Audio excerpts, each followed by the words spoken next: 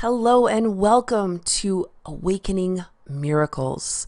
My name is Alita McDaniel. I am your host as we search through and study A Course in Miracles, the teachings, the principles, the wisdom, finding insights for living a better life. Today's topic, what is a miracle? A Course in Miracles describes a miracle as genuinely interpersonal, resulting in true closeness to others. In terms of a miracle, we tend to think of them directly being by the hand of God. And they are to a certain degree. However, A Course in Miracles shows us that miracles are actually used by Spirit to create experiences in which human-to-human connection is made, and the gift is bestowed through this contact. See, miracles are action-based. So when we ask for a miracle, the gift is delivered in divine timing, meaning could be faster or slower than our consciousness is able to comprehend, and it may last longer than just the finite moment it's delivered. We may not necessarily understand why it's happening, when it's happening, how it's happening. Yet, if we're not paying attention, we could actually miss it. And what does this all mean? This could be a lot of jibber jabber, right? So there are times when we pray for something specific, for example. Well, we think we're praying for something specific. We may not actually be doing that. What we get in return maybe causes a little bit of pain or a lot of pain, some shame, regret, or even disgust towards another person.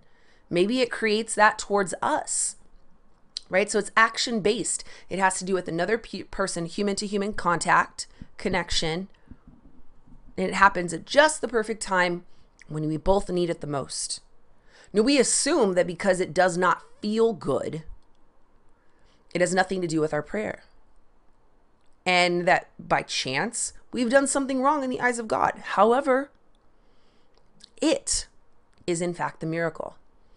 See, that suffering, no matter how painful, causes us to wake up and take action on things we may have been avoiding for quite some time. You ever lose a loved one to a deadly disease and start pondering your mortality, your health, your secret indulgences? I know when my grandma died of cancer, I started really questioning my life. How about getting into a fender bender and all of a sudden you become a safety expert, right? Driving cautiously on the freeway, being sure you're using your turn signal. See, these experiences cut our learning curve significantly when we are present to them by providing a very powerful lesson in that moment, or a wake-up call if you need one, in an area where we may have been previously numb and disconnected. So I recently went through a breakup, and it showed me how numb I'd gotten and how much of my authentic self was not expressed due to the programs we both had running our minds.